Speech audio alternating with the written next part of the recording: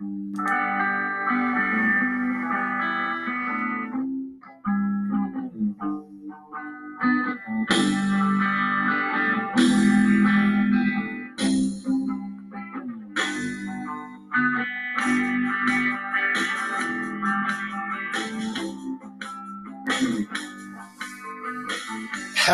and welcome once again to Refresher, the pop culture therapy podcast. I am Chris Levine, and I will be your host again this time around. This is part 8 in our series called Psychology on Vinyl, where we try to understand both the subtle and blatant psychology behind and within famous records. Now, the record in question for this episode is extremely acclaimed, and I'm going to tell you personally, I adore this record, and I'm obviously not alone. This album has been certified 5 times platinum in the UK and double platinum in the US. When it was released, it won the Best Alternative Music Album at the 1998 Grammy Awards. What are we talking about? Well, the Refresher Psychology on Vinyl subject this time is the 3rd studio album by the band Radiohead, entitled OK Computer. This was a phenomenon. This album flew in from nowhere, and I can tell you personally, it just hit me like a truck. It's very smart, very focused, and musically, it's extremely sophisticated. It also, in a lot of ways, spoke to the future at that time, which we now call the present. The themes of this record are essentially how we become more isolated as a result of technology becoming too prevalent. And again, this was only 1997. But what it does is it presents songs through the perspectives of others. But those others are just like us. Let's put it this way. Lead vocalist Thom Yorke was once quoted as saying that it was like he was taking Polaroids of people at the time, and the songs he's decided were in their voices. And while this in itself is interesting, and his ability to turn a phrase is totally undeniable, for my money, the star of this record for me is guitarist, keyboardist, kitchen sinkist, Jonny Greenwood. I saw Radiohead play almost all these songs live at the Santa Barbara Bowl in California. And Jonny Greenwood was like a mad scientist. He was carefully and expertly mimicking all of the proficient and subtle nuances live that they were able to get on the record. He was bounding between keyboards and guitars and effects and just created a total atmosphere. Now, mind you, the rest of the band was great. The rhythm section was on point, no question. But for me, the genius of the group was very apparent. Well, let's get into OK Computer. The very first song is called Airbag. Now, this is a glorious while intense statement of reminding us how precious life is, especially when you come through something disastrous. How you not only appreciate what you have a little more, but you're determined to make things better. Thom Yorke sings from the perspective of a character here who's been through an accident. These were his words. In a fast German car, I'm amazed that I survived. An airbag saved my life. And in an interstellar burst, I am back to save the universe. Now, it's funny, for years and years and years, I thought he was saying, I went back to save the airbag. And I thought that was kind of touching. You know, the airbag saved him and he went back to save it. But I was wrong. I'm back to save the universe. That makes more sense, though, because what is really being put forth here is a new lease on life, a lust for life, pure optimism. But this ultra-modern, technologically overblown world is making it hard to be optimistic in. Case in point, the next song, it's called Paranoid Android. It's a masterpiece. It seriously is. It has Jonny Greenwood written all over it, as do the rest of these songs, but this one is really from another place. It goes from an acoustic piece with shaken percussion to an unexpected, all out Baroque Passacaglia thing. Lyrically, it feels like the singer is observing human beings and their materialism and subsequent anxiety and paranoia, and it's rubbing off on him, or at least making him very anxious and paranoid. I had read that it was partially based on Tom York being in a bar in Los Angeles and seeing a woman wearing designer everything, overreacting loudly to a spill and going insane, and how it literally frightened him how intense she was over something so unimportant. The character voicing this song eventually is numb and sings that he wishes it would rain down from a great height. This musical intensity abruptly ends only to sprout the next gem on this record called Subterranean Homesick Alien. This song is musically sublime. Guys, this is not just open praise for open praise's sake. These songs are great. They're just great. And Subterranean Homesick Alien, it's literally a person wishing that aliens would take him away from this world. Listen to some of the word pictures here in the lyrics. I wish that they'd swoop down in a country lane, late at night when I'm driving, take me on board their beautiful ship, show me the world as I'd love to see it. I'd tell all my friends, but they'd never believe me. They'd think that I'd finally lost it completely. I'd show them the stars and the meaning of life. They'd shut me away, but I'd be all right. So he wants to escape from this materialistic and totally electronic and cold place to something otherworldly. This is his, I guess you could say, fantasized escape plan. But ironically, the next song has an escape plan too. And the next escape plan for the next group of people in the next Polaroid we hear, a man singing to a woman, is a little more realistic. This is another incredible piece of art called Exit Music for a Film. In my book, From Airbag to Paranoid Android to Subterranean Homesick Alien to Exit Music for a Film is just perfection. Not that the rest doesn't match up, but those are just home run. Total home run of perfect musical pieces complementing each other. Now, Exit Music for a Film was literally written for the Romeo and Juliet characters and their chance of escaping to be together, which obviously didn't end well.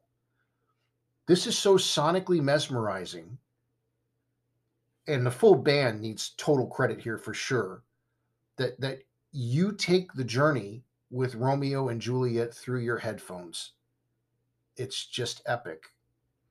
Now, I'm not going to take apart the next two songs, even though they're very good songs. And I know you've heard one of them on the radio fairly regularly if you were listening in the 1990s, and that's Karma Police. But instead, let's jump to side two.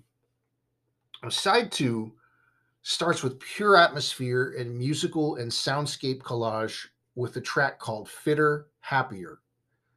Now, Fitter, Happier is a laundry list of, I guess you could say, one-liners that, according to the website genius.com, diagnose society for what it was and where it was headed at the time of this song's release, and is arguably the world we live in now.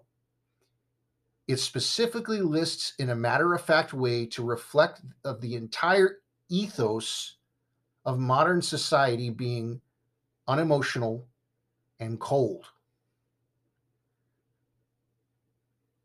It's different. The lyrics describe most people living like a pig in a cage on antibiotics.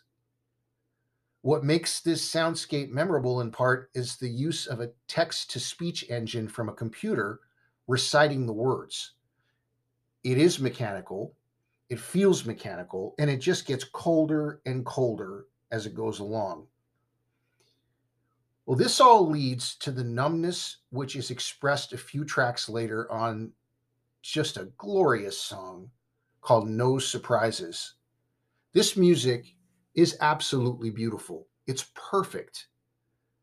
The version on the album is the very first take that was recorded. And while this melody and all of its perfect touches sway along as the vocal, is from the perspective of someone who at this point just wants to have some peace, the lyrics just resonate with you. And I'd like to read them mostly in full. He sings, "A heart that's full, up like a landfill, a job that slowly kills you, bruises that won't heal. You look so tired, unhappy. Bring down the government. They don't. They don't speak for us. I'll take a quiet life, a handshake of carbon monoxide with no alarms and no surprises. This is my final fate, my final bellyache with no alarms and no surprises. Such a pretty house and such a pretty garden. No alarms and no surprises." For me, just like the first 4 songs on this album are back to back to back to back perfection, the last 3 songs on this album are pretty hard to beat as well. It would be hard to improve on them. They start here with No Surprises. Then comes the song Lucky, followed by the song The Tourist. Now, Lucky is similar to Airbag, except it's a plane crash this time instead of a car crash where someone survives. And The Tourist, the final statement on the record, tries to put all of this into perspective. The main thrust of the words are slow down. According to Q magazine, this was written by Johnny Greenwood in response to seeing a group of tourists dash through a town in France. It was intended to be a song about the speed that you live your life with. At the same time, Thom Yorke told this to Rolling Stone. "It sounds like it's about technology, but it's not. It fits easily as a listener hearing it with the overall theme of us emotionally shrinking while technology is growing. Adding to the intensity, Yorke sings not just the words, 'Hey man, slow down,' but it escalates to, 'Idiot, slow down.' Then after all the highs and lows and intensity and atmosphere, the record gently ends with what sounds like a single bell or a triangle hit." What is fascinating about hearing this record now, especially in a pandemic, is how closely we're living it. We are following the script and we are following the plot. We meet on Zoom. We text. We view our cell phones often as an extension of our person. Even the name of this record, OK Computer, is almost scary accurate.